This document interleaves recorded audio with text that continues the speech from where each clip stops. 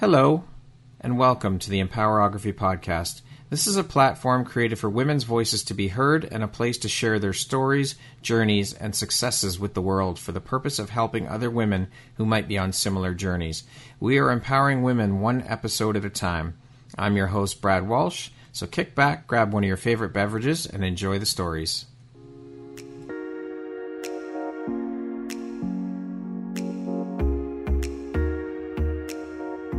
If you're looking for jewelry that makes an impact on your self-care routine and your style, Empowerography would like to offer you a discount code to one of our exclusive partners, Quartz and Canary Jewelry and Wellness Company. Use code EMPOWER15 to receive 15% off upon checkout at www.quartzandcanary.com. Quartz and Canary is truly the place where spirituality meets style. Hello there, Brad Walsh here, your host of the Empowerography Podcast. Today, my guest is Emily Tuck. She is a relationship and intimacy coach, a podcast host, and an international #1 best-selling author. Welcome, Emily. Thank you so much for taking the time to be here today. I'm absolutely honored and so excited to jump in and start grilling you with all of these amazing questions to learn a little bit more about who you are and what you do. Thank you for having me. It's a real privilege to be here. It's an absolute honor. The honor is all mine. So thank you for making and taking the time to be here today, Emily. I appreciate you. And you. So as mentioned, you are a relationship and intimacy coach. You're a podcast host. You are trained in multiple modalities.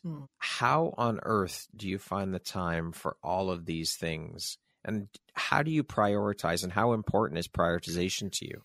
Not very. I'm rubbish at prioritizing for the most part, if I'm honest. Really? Well, yes, let's have the honesty. Absolutely. Honestly, the room I'm currently sitting in, which is doubling as my office, looks like a bomb hit it.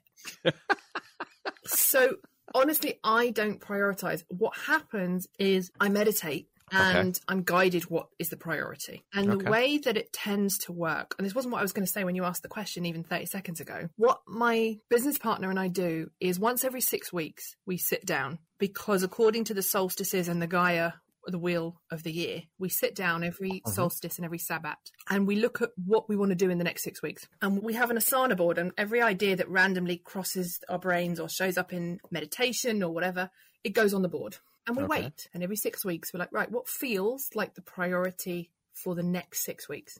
And then we review what we've done in the last 6. Now, this particular 6 weeks, the last 6 weeks we've just had, the list we made of all the things we wanted to achieve, I can honestly tell you, we have achieved none of them.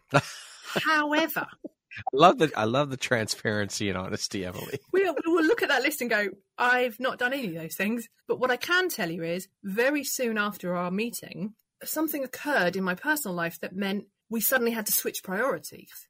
And we've actually achieved a whole bunch of things that weren't even on the list in the first place. Right. And so this is how we prioritize. It's like, what's going on in that season of the year? You know, if it's winter, then you're doing more introverted and introspective and reflective stuff. Yep. If you're in the spring and you're in the summer, then you're doing more go, go, go. And so you go with those natural rhythms. And then every 6 weeks, definitely every 12, because each of the Sabbats, which is one every 12 weeks, that's a hard stop. So there are things that must get over the line by the end of the 12-week period.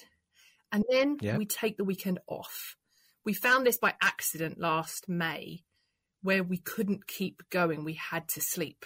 Weekend off. I'll speak to you in 3 days. But what it allowed us to do was regroup, get some new energy for the new quarter, which feels entirely different to the previous one. And then we regroup and we go, what's the priorities now? And that's how we do it. So we let spirit prioritize, really. We let the energy of the season prioritize. Excellent. That was beautiful. So what inspired your journey into the world of coaching and all your training and the multiple modalities you're trained in? Did this journey begin with some of your own personal struggles? It began with me going to a kinesiologist because I was having panic attacks and palpitations when I went to university, and I was there for about 6 months, and I was having panic attacks and palpitations and could tell you what was wrong, but couldn't get out of the bed, couldn't get out of the house, couldn't leave. So, you know, things like counselling or whatever was not an option because I could bore you to death with the problem. I wasn't solving it. I needed something else. And eventually, by trial and error more than anything else, I got advised to go and see a kinesiologist. And I had no idea what they were. Didn't have a clue. But what ended up happening was I felt better. So I didn't care what she did. It's like, You're making me feel better.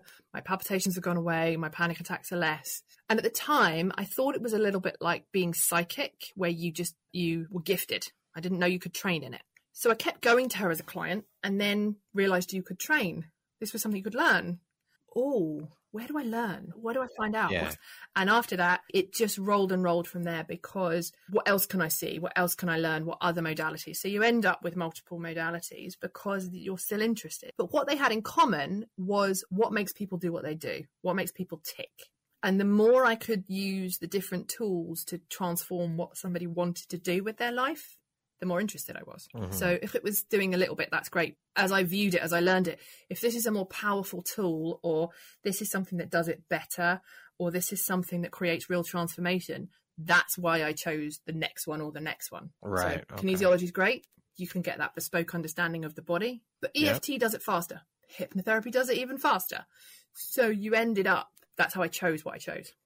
So how have these experiences then helped shape the Emily you are today, both personally and professionally, do you think? How have these experiences shaped it? Well, I think one of the biggest things I've learned is that your past doesn't have to equal your future.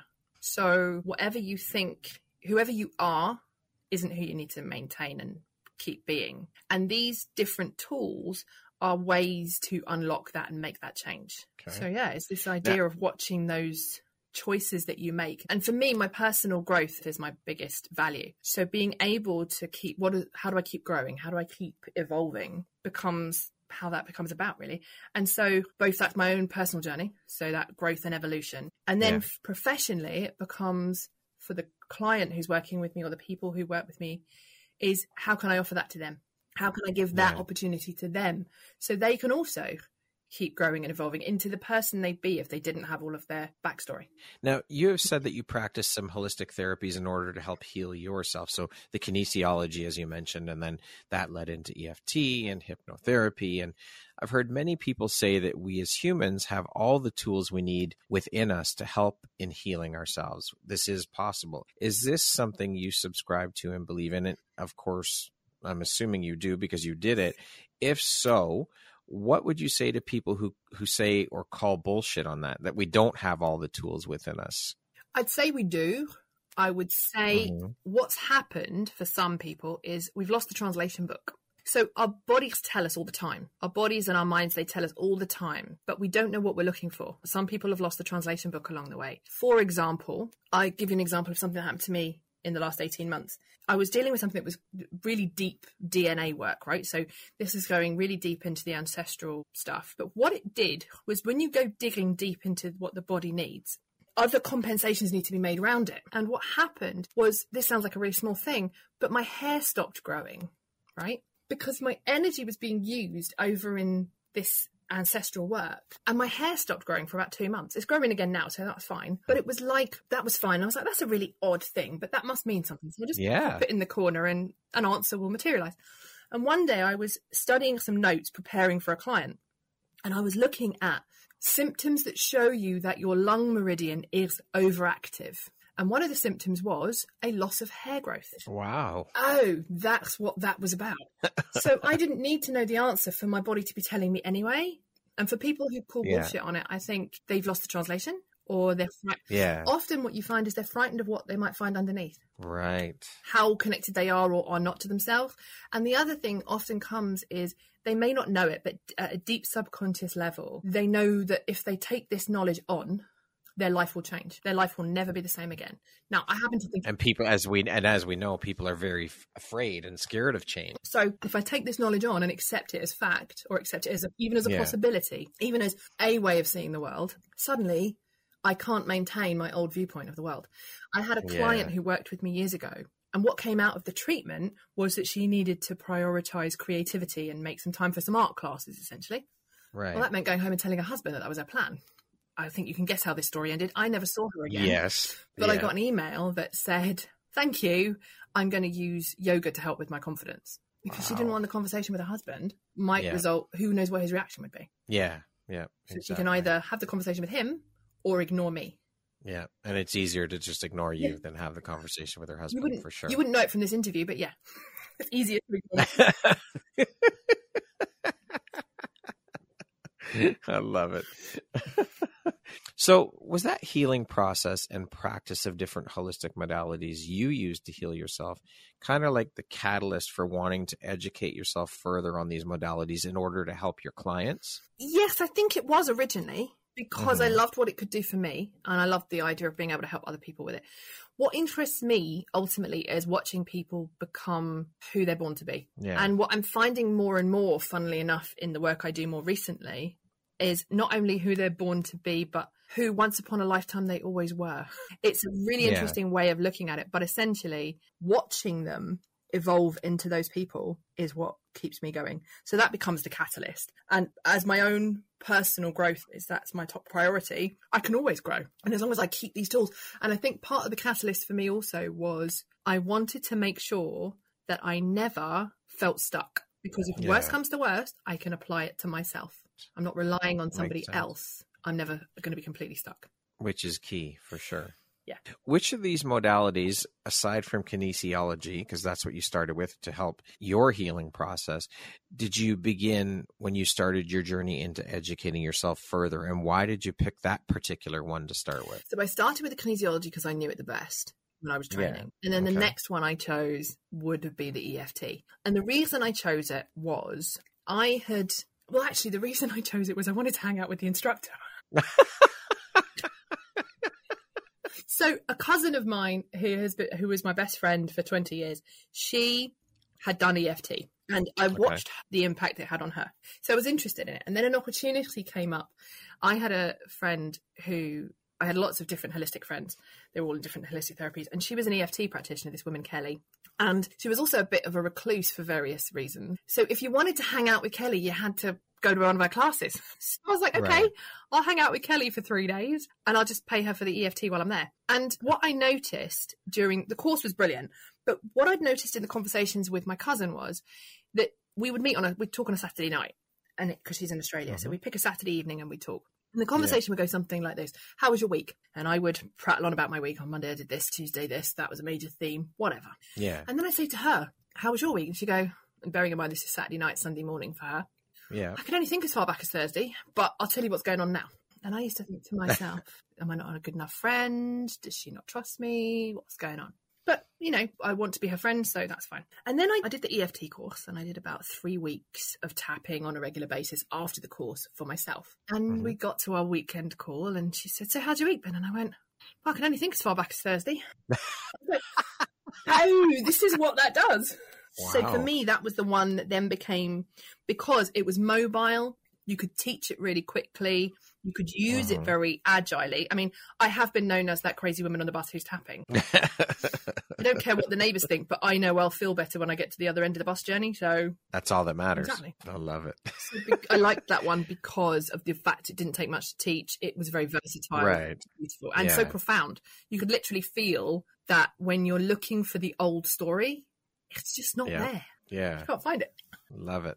Now, you speak a fair bit about Lilith and how it's your mission to reach as many people as you can and teach them to build a relationship with Lilith and her guidance to learn to embrace their own inner power. Can you share a little bit about who Lilith is? How long have I got?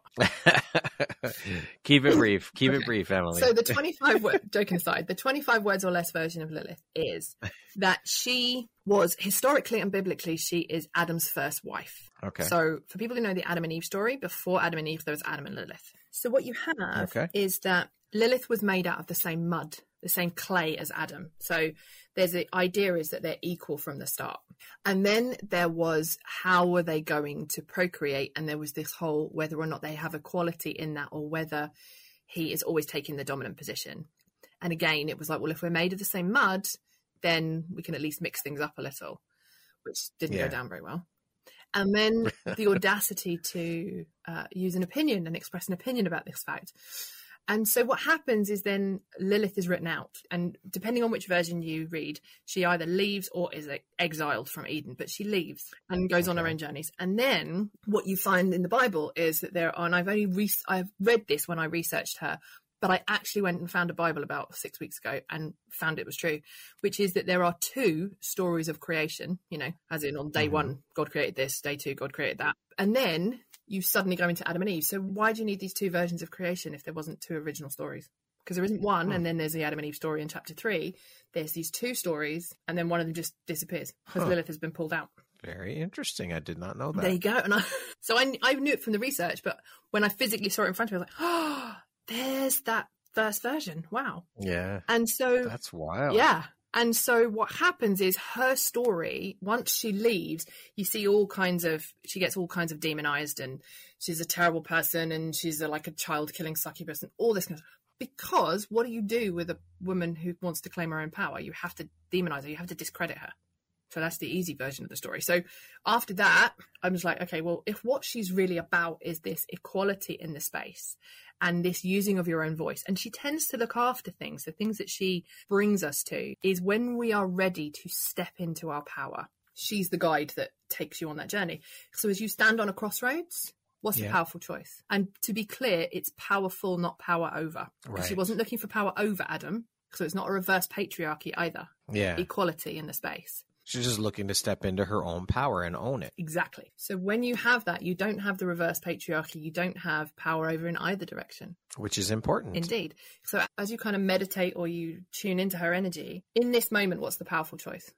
What's the one that leads you to stepping into your power, but also stepping into some variation of unconditional love? What's the powerful choice? And then you take that choice. She will say that's the one that's the right one. And she guards that crossroads. The other thing she looks after is the sacred prostitute. Where do we look at, I would make this choice, but my survival is on the line. I have a job that doesn't agree with my morals, but the money's good. Yeah. I'm with somebody who I don't love anymore, but I was stuck with the mortgage. Or financially, I'd be ruined if I left. So we're putting stepping into our own power, and we're putting our own possibility on hold for security. That's the sacred prostitute. And she guides you through that journey.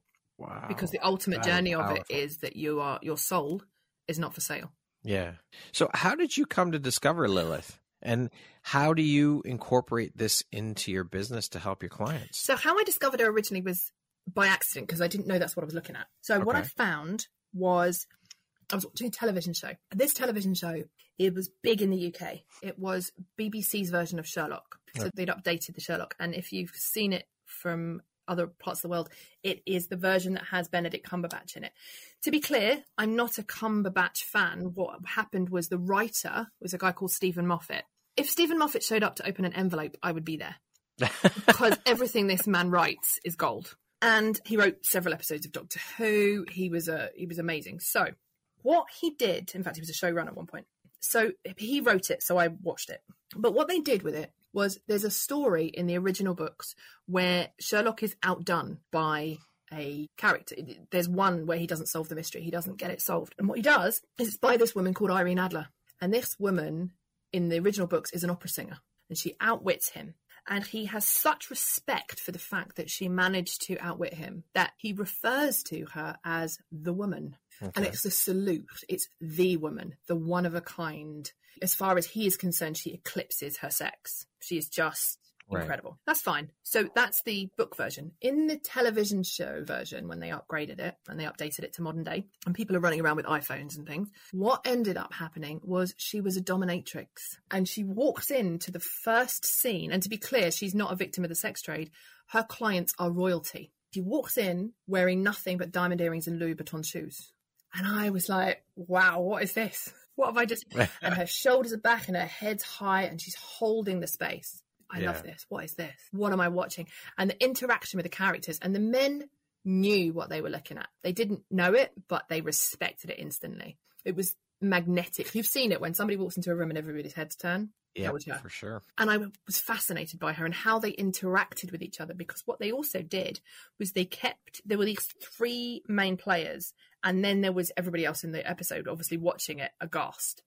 You needed the observer to see the power of this work. And what you watched was the way that they acknowledged how well she did it.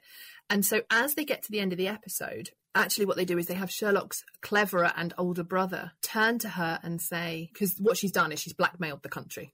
The gist of the story is she's blackmailed the country. And they're realising that they can't win. She's going to win.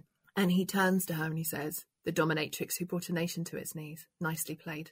And it was him acknowledging just how well she had done it. He wasn't trying to downplay her. He wasn't trying to get her to be a victim of circumstance. It was just, you know what? You played as well as we did. You deserve to win. Congratulations. Exactly. And I loved the way that they played off each other so well all the way through to the end. And so I was fascinated by her. And at the time, all I had as a resource was that episode. So I binge watched it like 9 times in 10 days. I was like, watch it again, watch it again, watch it again. In fact, I think it was 10 times in 9 days. I was like, watch it again, watch it again. And then I eventually found out it was Lilith. So now I was like, right, I need to find out about her. I need to find out what she does. And then it just became a case of, how do I invite people? And it's not just women, because it's also the men who love those women. So my first ever session with anyone, is their homework is to go and watch that episode. And then I say, right, now that you've seen her, who is she to you? And every woman's presentation is slightly different. She will wear something different. She will be dressed in a different way. She'll have a different perfume. She'll stand differently. So my friend, the smell that she has, the smell that reminds her of the woman, is Chanel No. 5. Right. For me, it's Coco Mademoiselle, because my grandmother wore Chanel No. 5. So as fabulous as the smell is, it smells like grandma, which is an odd position to be in. Like, your grandmother was so cool, she wore Chanel No. 5. Yeah. But what can I do? So it's, what's the scent? What's the fabric that you wear? How does she present herself? And then the work I do in all of its different outfits is, how do you close the gap between who you are today and the woman, your version of her? How do we close that gap? How do you step more into her possibility? Brilliant. Yes. I love it. It's very unique. Absolutely. And what then comes off that is, what happens to the men who love those women? Because the men also transform around them. Can they cope with it? Yeah. Do they love the fact that she stepped into her power? And, you know, the other side of that becomes that this is how amazing she is, and I'm the only person who gets to see her intimately. I'm the only person who gets to be her lover. So suddenly the men rise to meet her, because, like the two in the episode, they understood what they were looking at. Love it. That is powerful. That's one word for it, yeah. Yeah. So is your business then solely or primarily focused on working with women? Yes, predominantly what it is it's the women that come to me. I'm not anti-working with men, because coaching does have their thing. It's a big thing for women, and men are like, how do I make the transition? You know, the holistic world has made a space for women that it hasn't made for men yet. But actually, I think that is its downside. So who are the men that show up in these women's lives as they step into their power? Because I've seen it, and I've also spoken to other people in the intimacy relationship arena, and what happens is, either the man that you were with, and to be clear, it's not just men, it's the lover that you were with. When you start a relationship, you start it on a basis, on a set of a contract. You kind of say, you know, this is the kind of relationship we want, this is who we are, this is how we're matched. So as one of you steps into your power and makes a shift, will they or won't they come with you? And if they will, then those are the men that turn around, or those are the lovers that turn around and go, oh my God, where have you been all my life? She's amazing. And I remember I had a similar experience where I was told by somebody I would follow her for the rest of my life. That version of you, I would follow her for the rest of my life. And there are those who look at it and go, you're not the person I married, I'm out. Or you're not the person I agreed to be with, I'm out. Which is why that woman, like 15 minutes ago, that I was telling you about, wouldn't go home and have the conversation, because she was frightened he'd say no. Yes, exactly. So it starts out with women, but actually it doesn't. It becomes the men as well. Yeah, because they're part and parcel of it. They either rise to it or not. They move on. Sorry, I can't deal with this. This isn't who I met. This isn't who I first fell in love with, or whatever. And they can't handle the change. Exactly. So what type of person or client is your ideal client? Like, what things do you look for in a potential client before deciding to work with them? I don't know. And what I mean by that is, the universe has a much, much clearer, or Lilith has a much, much clearer idea of my ideal client than I do. Okay. So what I can tell you is, and I'll explain why I say that. The people that come to me are the people who are already done a bit of work themselves. They've already been to see other practitioners for whatever reason at different points in their life, because the work we do is quite deep. And as a consequence, if you haven't got any grounding in this, you would think I was mad. But what I find with the women I work with is, as we do this work, they can lean on the fact that once upon a time they've done something similar. So they know they can make it. They know they can get through. Whereas if you're starting from the ground, if you're literally, I've just found out about Reiki, or I've just found out about, then it's going to be a steep curve. It's not impossible, but it'd be a steep curve. So it tends to be people who have already been on their journey for a bit. And when I say that, I also mean that they might be ready for that massive jump, because what happens is Lilith comes in when you're ready to step into your power. So that doesn't mean you can't step into your power at 17, but the woman you are at 17 and the woman you are at 30 is a different woman. So how you step into that makes a difference. So that tends to be the case. And then what I was going to describe is what tends to happen when I talk to someone. So I phoned my business partner and I said, do you recognize this conversation? And I described this client and she went, oh my God, that sounds like me, a year ago or whenever, before I started working with you. And what they tend to have in common is this: they have usually either just starting their business, or the version of their business that they are looking to bring into the world needs a reboot. It needs a complete reshape. So they're starting from the ground in that sense. Even if they've been doing holistic therapies for thousands of years, they're changing shape. Also, they've got into a rut in their relationship. Now, what the manifestation of that rut can include their intimacy, but it's not exclusive to that. So it's those ones where you realize you're picking up his socks all the time, or you've got into a habit and you're more like housemates than lovers. You've gone through a bit of a lull. That doesn't mean that you're not being intimate, but it just means that the balance is off. Maybe they've forgotten how to communicate. They haven't been on date night for a while, that kind of stuff. Kids have got in the way, because that happens, life gets in the way like that. But ultimately, they're ready for something, but they don't know what they're ready for. And this is where Lilith comes in and goes, right, you're ready to step into your power. You're on that crossroads. Now go find it. And what I then found, which I did not plan on and is not in my marketing, is they tend to be twin flames. They tend to have just met their twin flame, which I would not, if you'd asked me 5 years ago, I would have gone, what the hell? No, it's not my thing. But that's who I find. That's who finds me. And it's deliberately not in my marketing, because the leveling up and the equality required on this journey means that they find me. They recognize it in the marketing, even though I don't mention it. And they are naturally leveling up either their existing relationship, or in the leveling up, they step into a new space. And what twin flame relationships have in common is that the person in that person's life, the makeup forces them to level up. So I don't plan it, but that's who finds me. All right. Well said. Now, you've dedicated yourself to the be, do, have paradigm. Can you speak to us a little bit about that paradigm and how this shift in mindset around this has helped you and also benefited your clients? Okay. So have you ever seen The Matrix? Yes. Okay. So that scene where they are plugging in all of the different programs into Neo's head so that he can then, like, oh, I know jiu-jitsu, or I know kung fu. And he's like, okay, show me. Yeah. Okay. So he's literally had all these programs wired into his brain. Now he has that skill. So the reason I'm saying that as the precursor is that's the visual I want you to have. Okay. You have a subconscious self-image of who you are. You know who you are as a father. You know who you are as a husband. You know who you are as a podcast host. You know who you are as a coach. And each of these versions of Brad have a different idea of whether you think you're any good at it. Right. You might think you're a better husband than you are a father, or you might think you're a better podcast host than you are a coach, whatever. But you have this concept of who you know yourself to be. And that's known as your subconscious self-image. That's who you are being in the world, in that area. So because of that is what runs the show. So then what happens is what you do needs to match who you are being. If there's a gap between who you are being and your subconscious self-image and and the activities you undertake, you go mad. That's the short version. If you left it with a gap, it creates a thing called cognitive dissonance, and you can't cope with a gap, and your brain has to close it. And it's got two choices. You either change your belief, change your subconscious self-image using the different tools that I offer, or you give up the habit. So in the case of the client I told you about earlier, she gave up coming to see me and gave up art because letting go of the doing was easier than changing the being. Whereas if you change who you be, it has a natural cascade, so that now, because this is who I know myself to be. So if you want to take up a new habit, change who you be around that habit first. And then you'll naturally find yourself eating differently, going to the gym, learning French, whatever it is, right? Yeah. And therefore the life that you have is completely transformed. So it's be, do, have.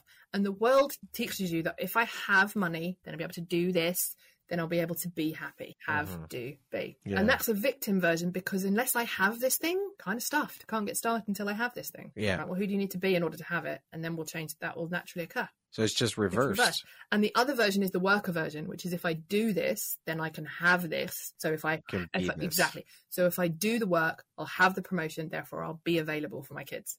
Okay. But now you're flogging yourself. You always have to do. So change who you be. It will change what you do, because the gap has to be closed, and therefore you can have whatever you want. So when I work with a client and I'm talking around the woman, I'm like, well, sometimes it's who do you need to be in order to be the woman? If you want to earn this kind of money, or you want to have that kind of relationship, or you want to be this kind of woman, who do you need to be in order to be that? And then we work on that. We use the EFT, we use the hypnosis, we use the epigenetics work, and we transform who you be subconsciously, and the rest just follows. I love that, because it echoes what a friend of mine always says too, part of it anyways. She always says, we are human beings, not human doings. Exactly. Remember that. So that leads right into that last piece, the have. So if you be, then you can do, and then you will have. Yeah. I love it. I think that's awesome. And so when you come back to that image of the Matrix, what they were doing was plugging in who he was being. Yes. So he could do, and then he could have. Exactly. Love it. Love it. That's awesome. That's so brilliant. So you believe very strongly that what you focus on is what you create in the world. Yes. I would imagine that took quite a bit of inner work to get to that point, though, and shift your mindset in that way. That's a lot of inner work. How long did it take you to arrive at this conclusion, and what led to this discovery for you? How long did it take? Oh, God. Just a ballpark. Yeah, no, I You don't know. have to give me I'm an just doing exact. the short answer. Well, I turned up for my first kinesiology session in 2001. And in those days, I was very much, just keep surviving as long as I can, not have a panic attack. That'll do me. But I sort of woke up around about 19 and then had the first kinesiology at 21. But the conversation I've just explained to you, where I had the similar conversation with somebody about be, do, have, and how, they'd been explaining it to me for a while, and I'd understand it in principle, and then I'd go back to doing, have, do, be, have, do, have, be, and get stuck in my stuff. And I remember the day I saw it, like, I literally just go home and plug some stuff in. And I think that was maybe about a year before lockdown, so I know about the last 4 years, 3-4 years. I got it, like deeply got it. And I remember going home to my hypnotherapist that I was already still seeing. I'd gone to her with the idea of cleaning out the old.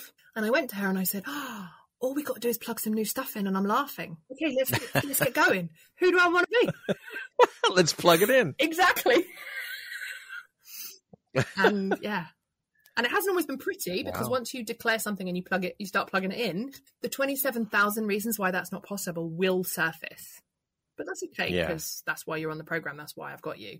We hold you through that. And you do have this wobble about halfway through, because who you choose to be and who you used to be, the who you used to be doesn't stand up enough now. So the who you once were doesn't exist anymore, but the who you want to be isn't solid yet. And you wobble about halfway. Yeah.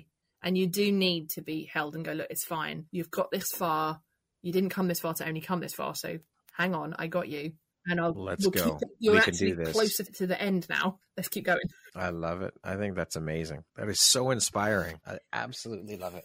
I do. This is amazing. This is so intriguing. And I mean, I've heard of bits and pieces. Like I said, my friend was always telling me you're a human being, not a human doing, and little bits and pieces here and there. But seeing it all put together and seeing how that all works, I mean, it's a lot of work. And I think that's a big part of the problem, as you illustrated, speaking about your past client who just would rather not have the conversation, who didn't, maybe part of it was she didn't want to do the work either. And I think that's a big piece of this puzzle, is that a lot of people don't want to go within and look inside.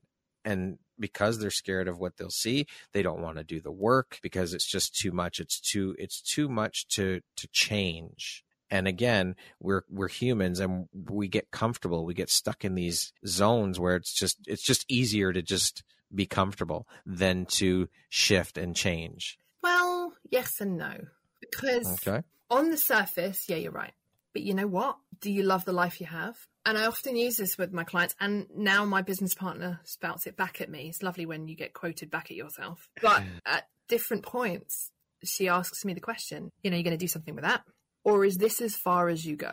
Because we know how this ends, right? So this is as far as I go.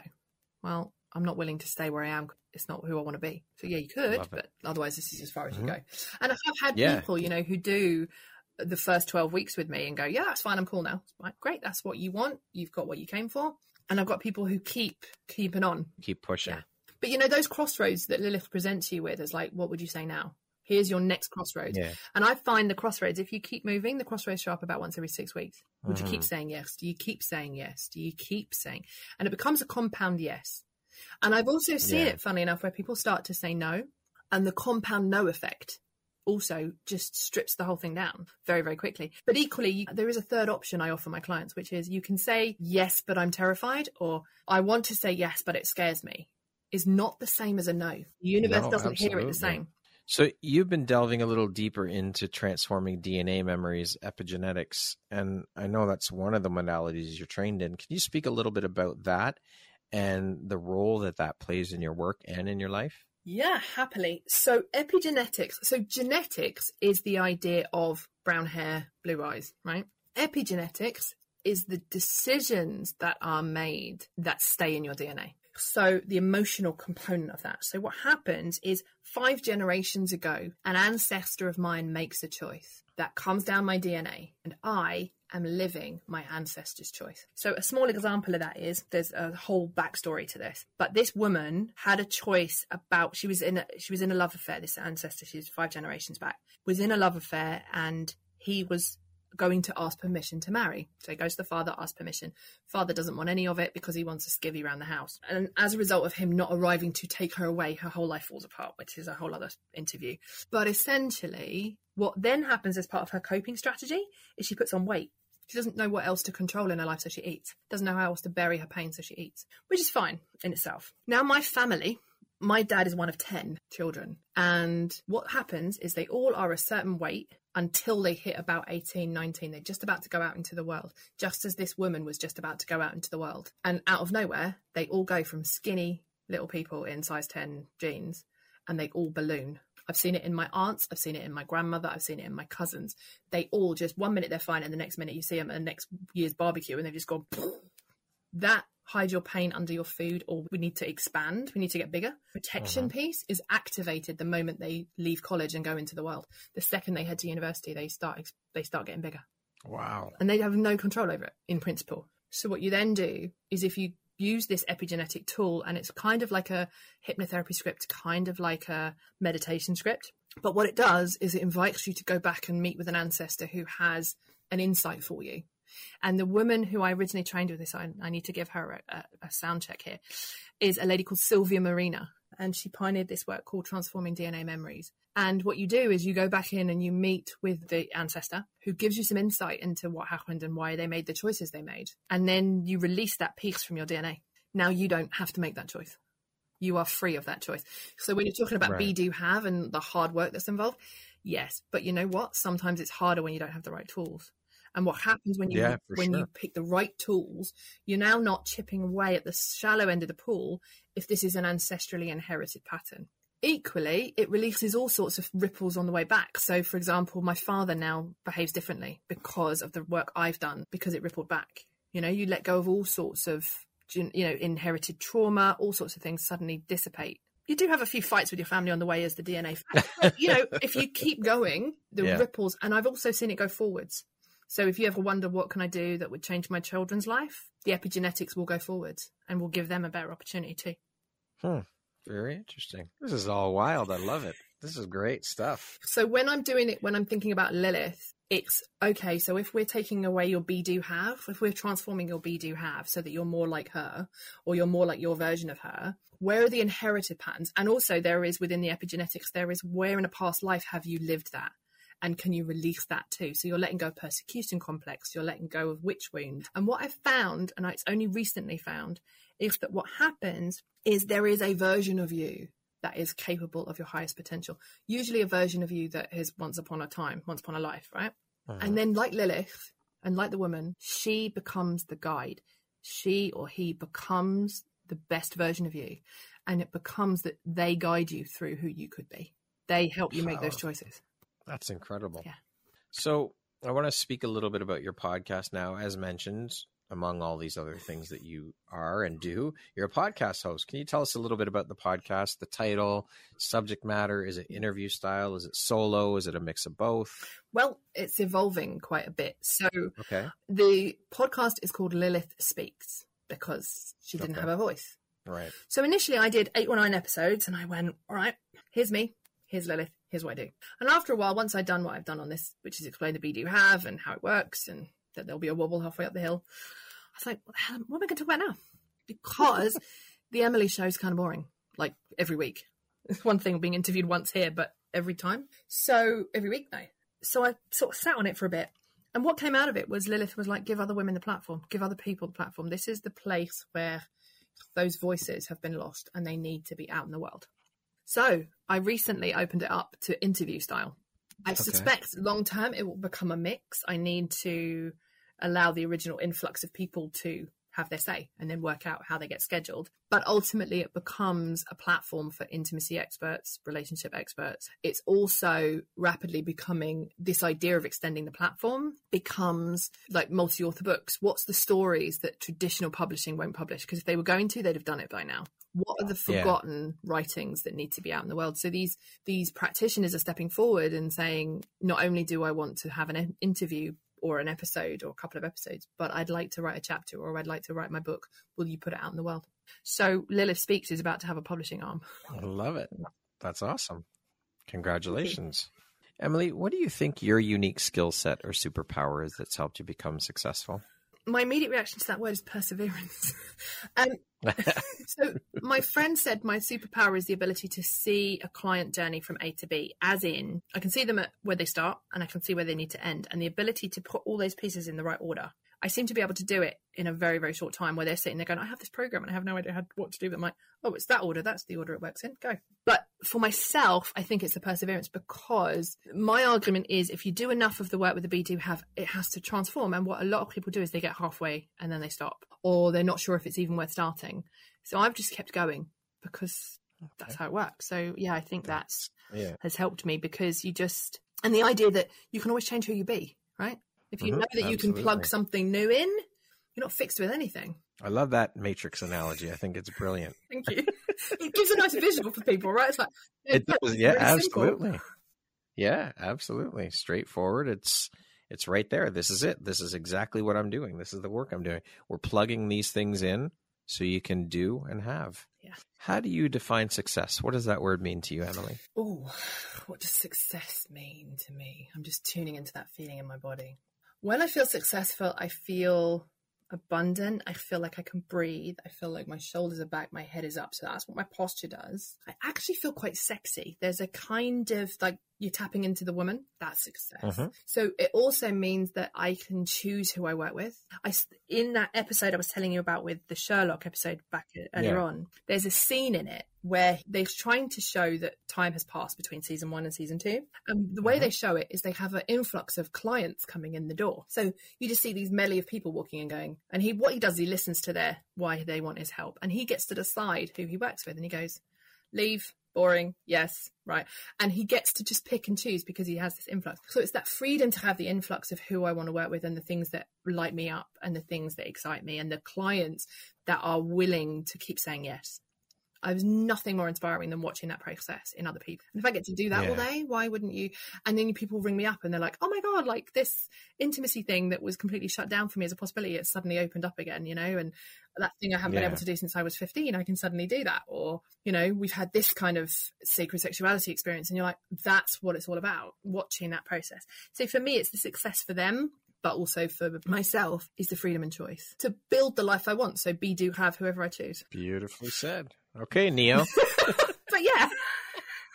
That's it. Yeah. What would you say is one of the most important things you've learned in your life? And what was your life like before you learned it? And what was your life like after learning it?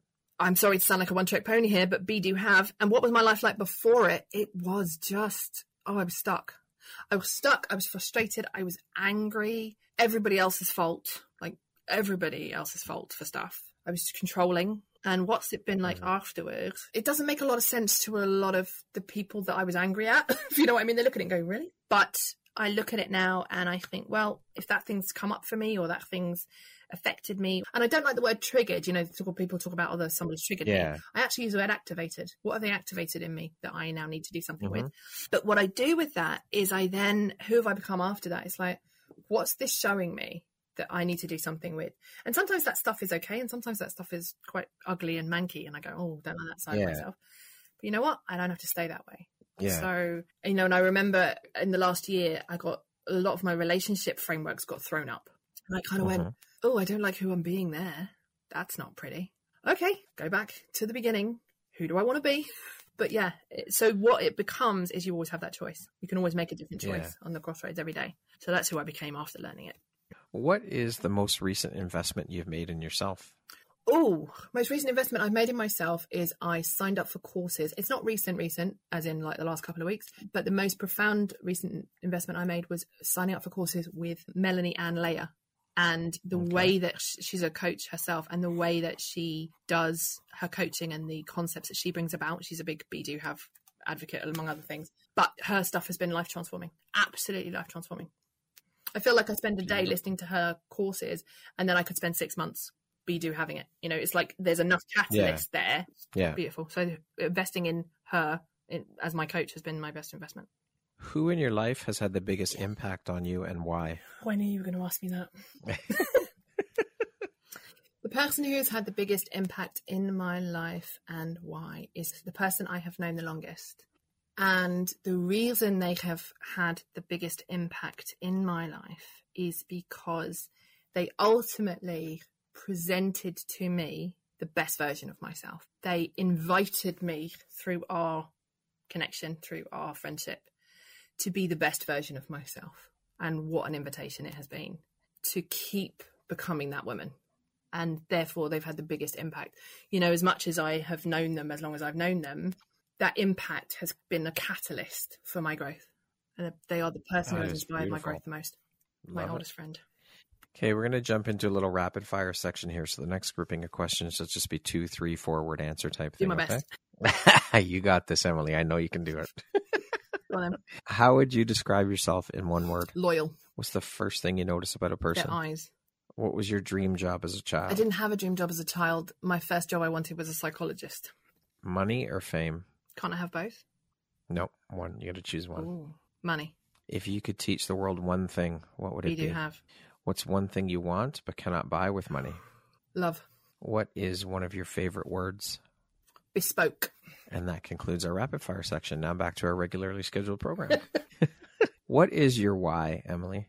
What is my why? Mm-hmm. Why do I do what I do? Yeah.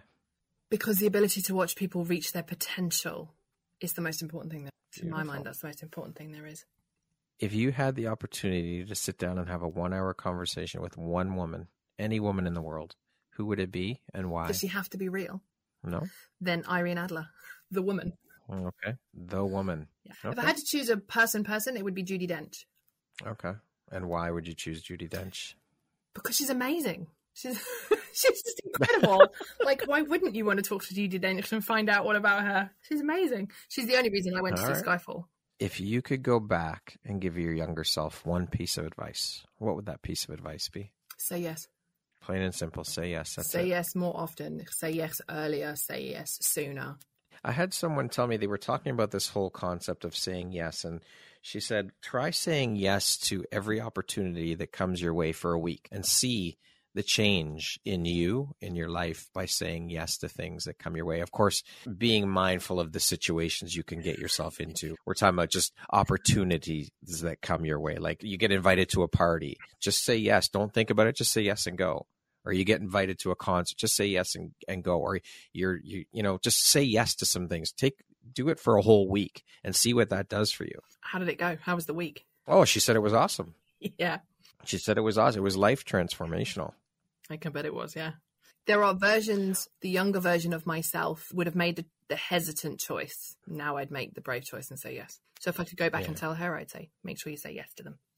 What does the best version of you look like when you close your eyes and imagine it, Emily? She's a bit leaner than me.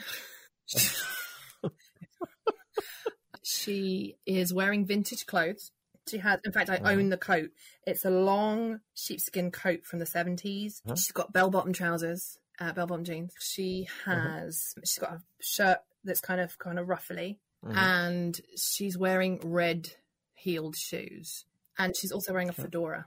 And she fucking loves how she looks. There you go. That's the important piece right there. Lastly, Emily, if you were to deliver your last 30-second speech to the world, your corner of the world, your tribe, your people, what would that last 30 seconds sound like? What would you say, or what words of wisdom would you impart? Is this 30 seconds at the end of a speech, or it's a 30-second clip? It's whatever you want it to be. I would say it's never too late to become who you might have been. And today, you can still say yes. Today, you can make that choice. So what's the choice you would make today that gives you the power that you need, that steps you into your power and steps you into your possibility and guide them to make that choice? Excellent. Emily, thank you so much for being here today. I have absolutely and thoroughly enjoyed our conversation. Wow, like I'm just blown away by some of this stuff, and I'm walking away having learned quite a bit. And thank you for making the time to be here today and share all of this with me and for educating me. I appreciate you. And I am so grateful that our paths crossed and to be able to call you a friend and to have you as a member of the Empowerography community. You are a true inspiration, and just keep shining your bright, beautiful light onto the world and doing the amazing work that you're doing for people. I appreciate you. Thank you. I love you too, Brad. It's been a pleasure to be here. Once again, my name is Brad Walsh, host of your Empowerography podcast. Today, my guest has been Emily Tuck. She is a relationship and intimacy coach, a podcast host, and an international #1 best-selling author. Thank you so much, Emily. I hope you have an amazing rest of the day.